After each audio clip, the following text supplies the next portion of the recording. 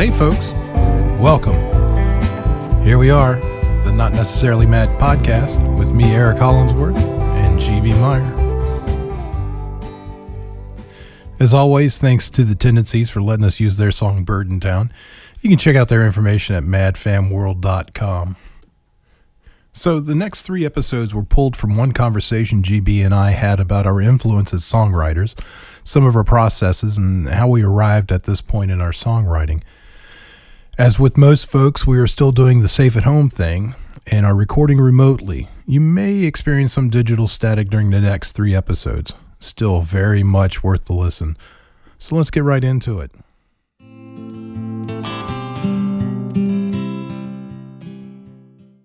Well, hey, GB. Hey, Eric. How's it going? You know, not so bad. It's our designated time, the witching hour, as we say, and it's kind of nice to get a chance to sit down and chat with you here. It is. I'm starting to not only look forward to just a time where we actually can get into a topic and hang out, but I'm enough of a ham where recording it too is pretty fun.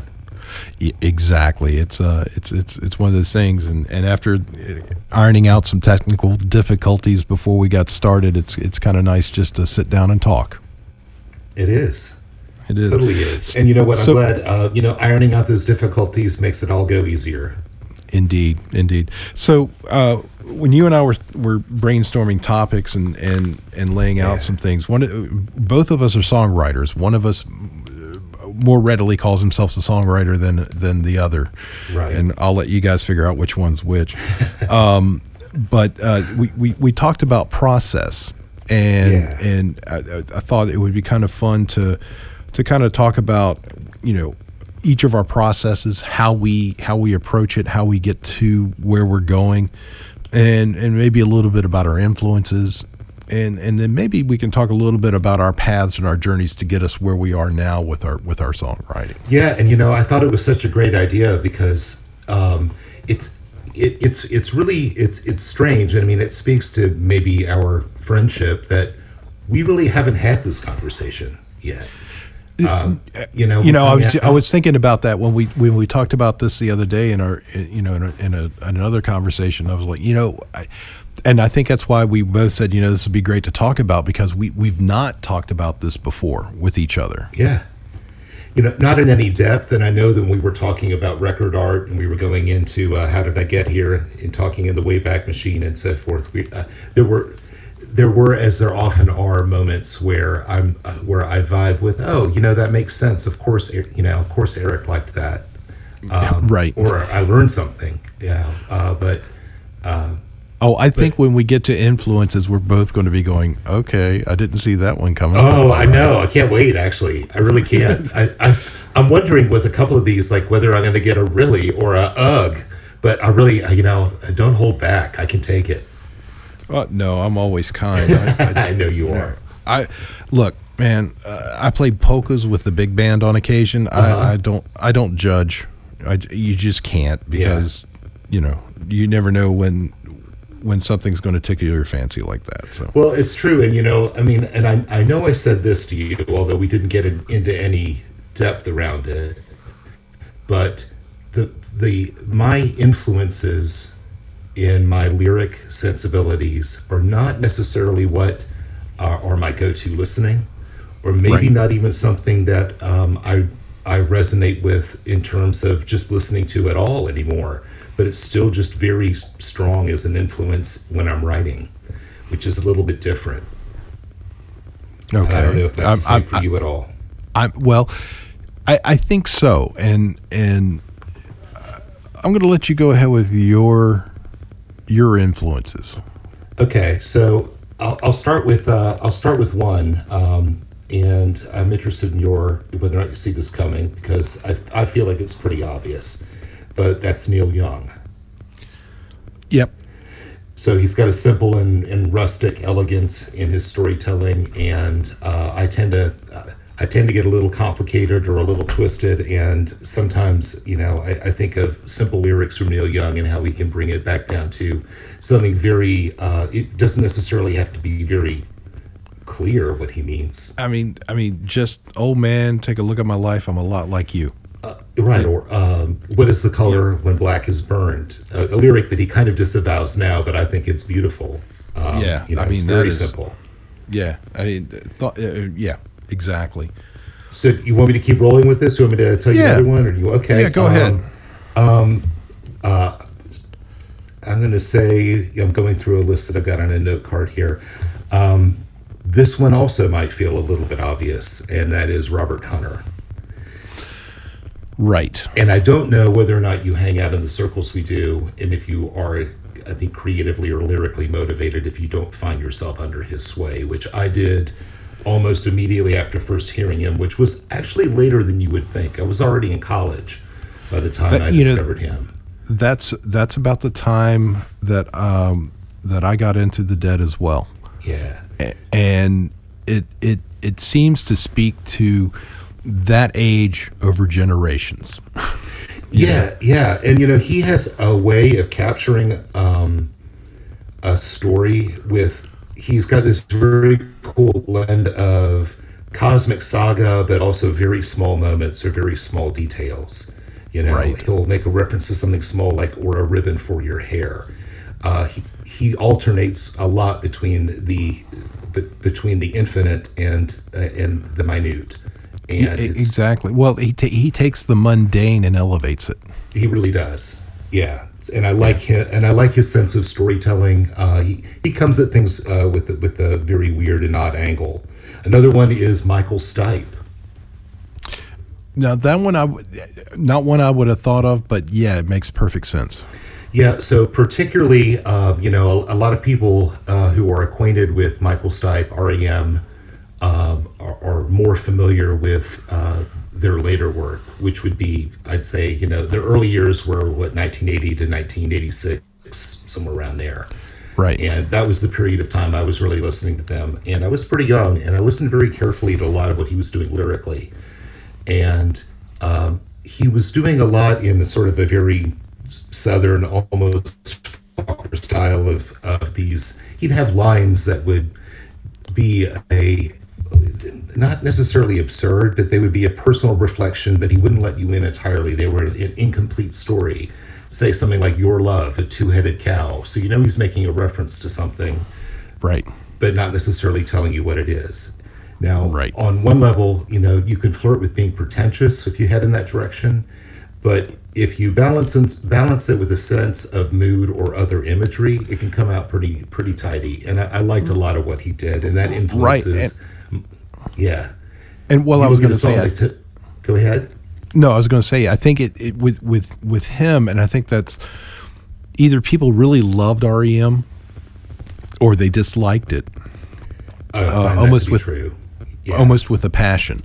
And the ones that didn't like it, they were like, yeah, the music's cool, but the lyrics. Yeah. And you would go, oh, they're great. What about the lyrics?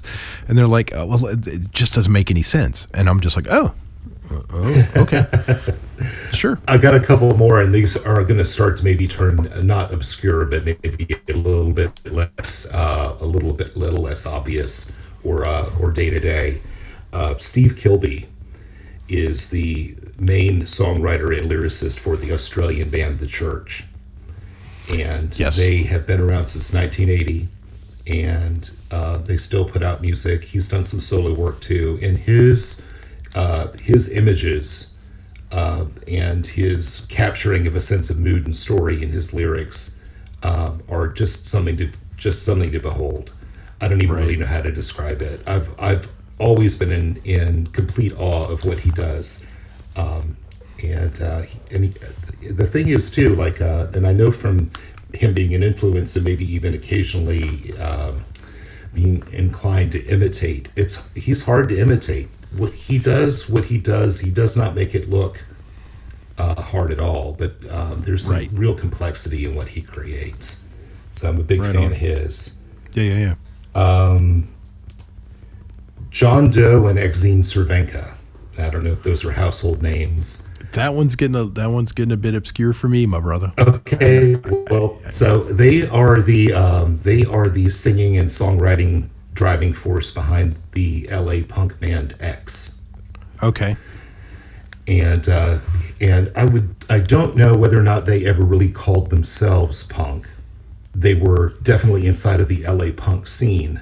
What, And the really good punk bands never call themselves punks. yeah, they didn't set out to be punk, Yeah. really. But they have a very I don't know, they have a high energy, near anarchic vibe, but they come to it with lyrics that are, one part Americana and another part just well, yeah, I mean, honestly, there's a reason why people who are in the punk environment access it. It's they can be shocking, they can be angry, they can talk about things that have a honky tonk flavor, but in an absurd or in much more modern angle. And I think that might just point to the fact that I really liked that band quite a bit too. They just came out with a new record. I'm getting ready to jump into that soon, I hope. But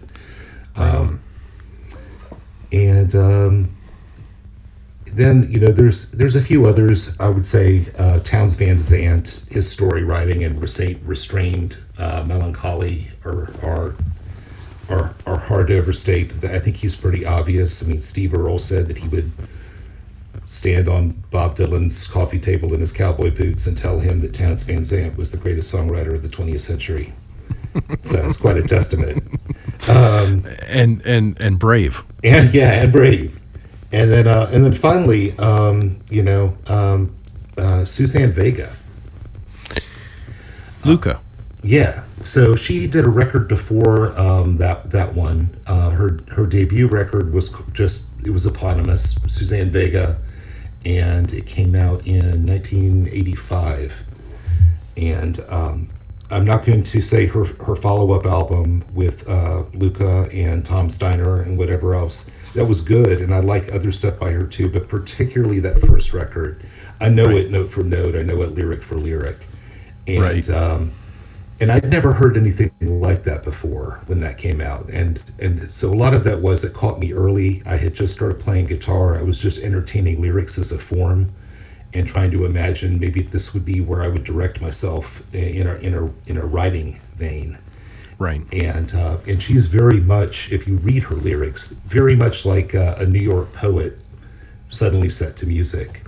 And I think that she might be, I don't know, I think she might be an acquired taste. I don't know if she's for everybody, but she caught me at the right time. And it could be, and I think my issue with her, because I did listen, I tried to go back and listen to stuff as an adult that were like the earworms of our time. Yeah. As younger men, high school guys, I guess it would be. And I could not get into her. I appreciated what she was doing, and I appreciated her songwriting abilities. But I think it was more production value for me. I just it didn't, the music itself didn't hold up over time as well as I thought it would. Sure. But no, I'm with you on that. I think that the production value of everything after that first record is less appealing. That first one still holds up a little bit, I think. Right, and I should probably listen to that before I truly pass. No, but I hear you. I've actually I don't and oh my gosh, my wife would kill me if she heard me say this, but I don't think that Luca's held up very well at all. And I think there was a lot of look, there's so much splash around her. Let's get her a real band and let's give her an 80s sound. And that's what happens. Yeah, it does. It does. And it's kind of sad because you see that, the band gets picked up because they have a certain sound, and then the studios say, yeah, you have this certain sound, but this is your sound now. Yeah, and right. And the second and third album are never as good as the first. Right.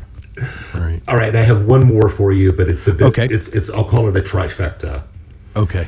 And so right after college, within about 12 months, I encountered three songwriters, and so they get to speak for the Gen X side of my equation. And those three are obviously Kurt Cobain, Beck Right on. and Jeff Tweedy, who is, of course, at the time was with Uncle Tupelo, and then later with Wilco. Right. And those three together, they all have certainly different angles, but when I encountered all three of them within that window, all three of them brand new. No one had done anything like what they were doing before, and I think the combination of them at that particular time, that zeitgeist, really just have certainly influenced things that I wanted to try or things that I wanted to do, and I can trace now and then when I'm writing, I can trace it back to one of the three of those guys, which is pretty interesting because I'm putting them together in a bucket, and that might not make sense to anyone else, but they came to me in a particular capsule. And I think it's a time thing more than anything else. Right. Yeah. So that is the shortest list, if you can believe it or not. That is the shortest list I could come up with of the influences. And at the end of that, I'll just tell you, I am so excited that Neil Young's Homegrown album is going to be coming out in June. Oh, I'm really excited about that.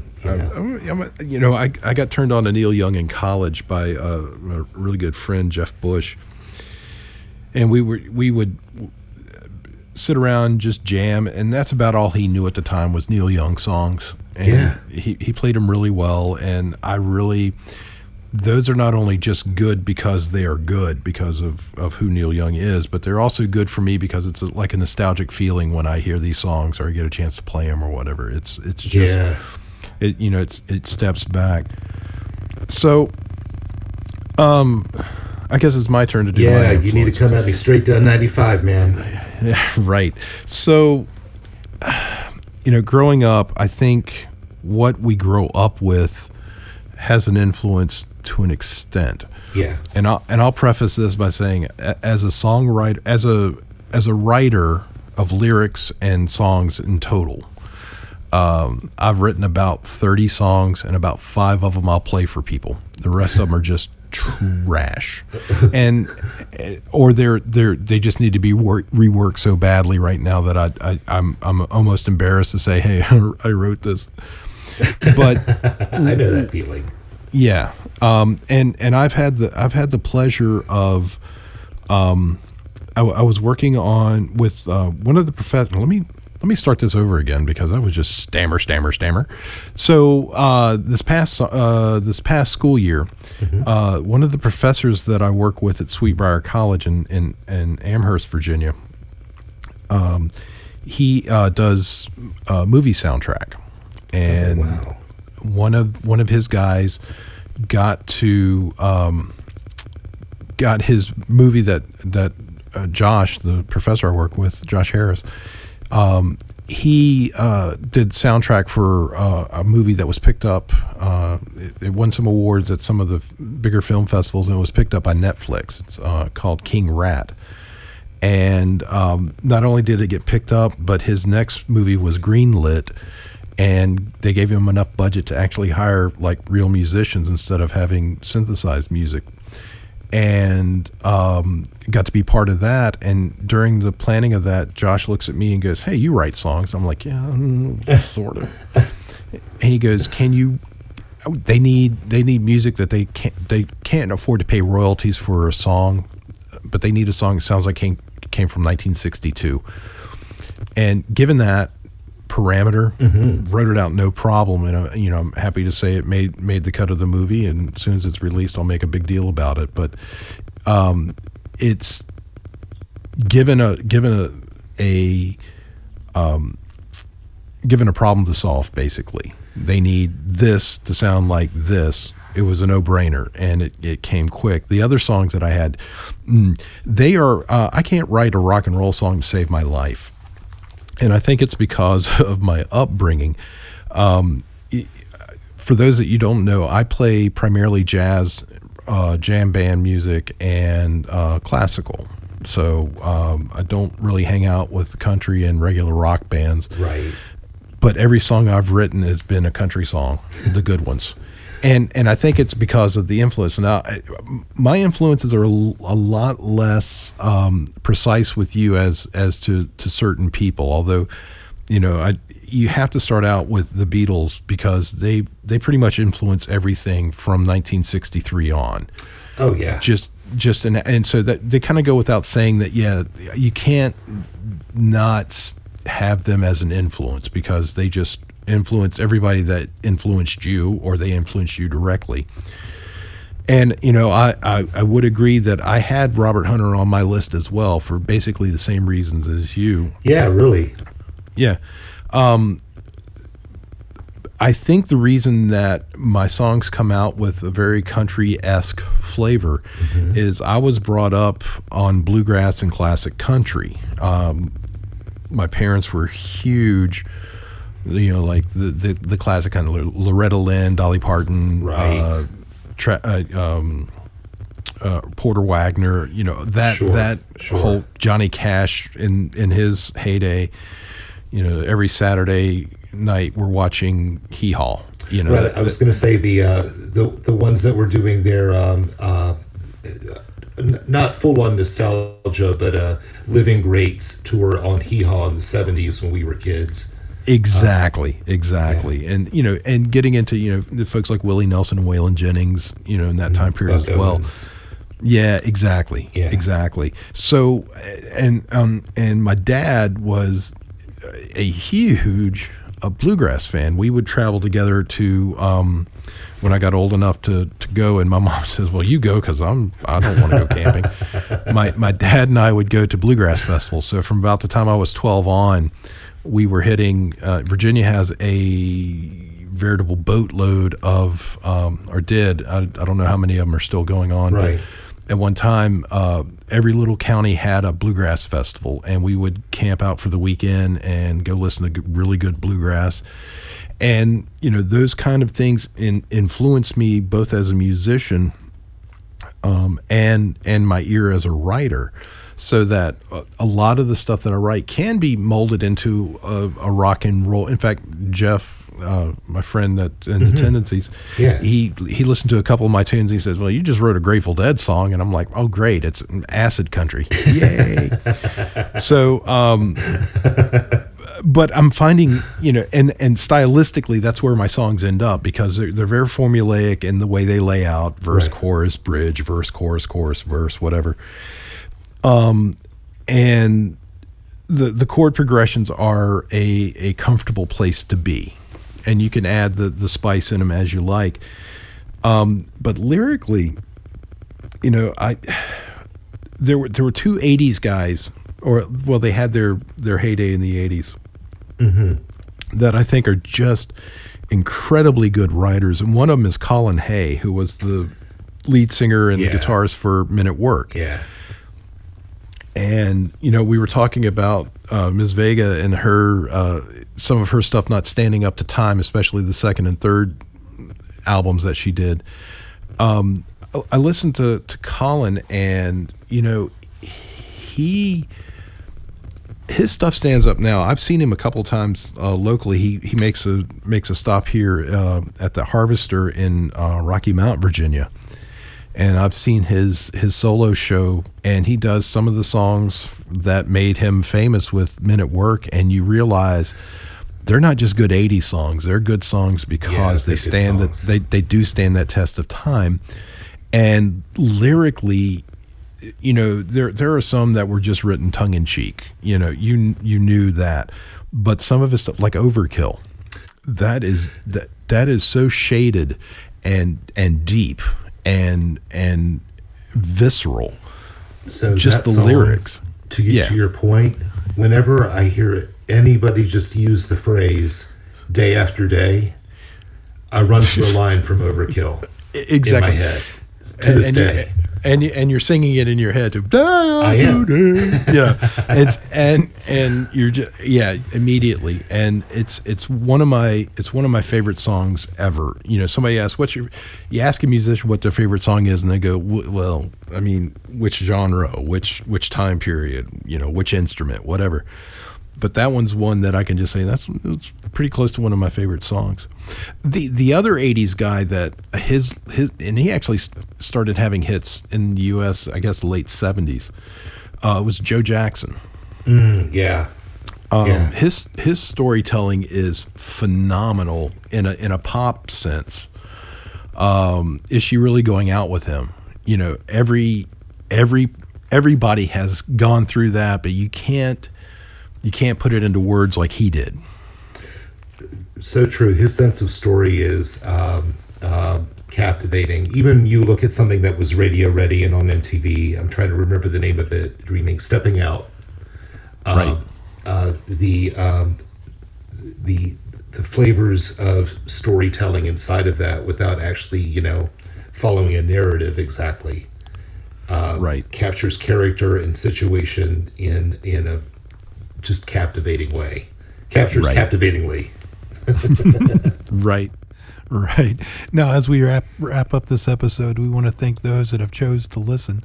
You can catch the rest of this conversation in episodes 5 and 6 of the Not Necessarily Mad podcast. Go ahead and let your friends know that they can find the Not Necessarily Mad podcast in the podcast section of Spotify, on an Apple Podcast, and at madfamworld.com. Stay safe.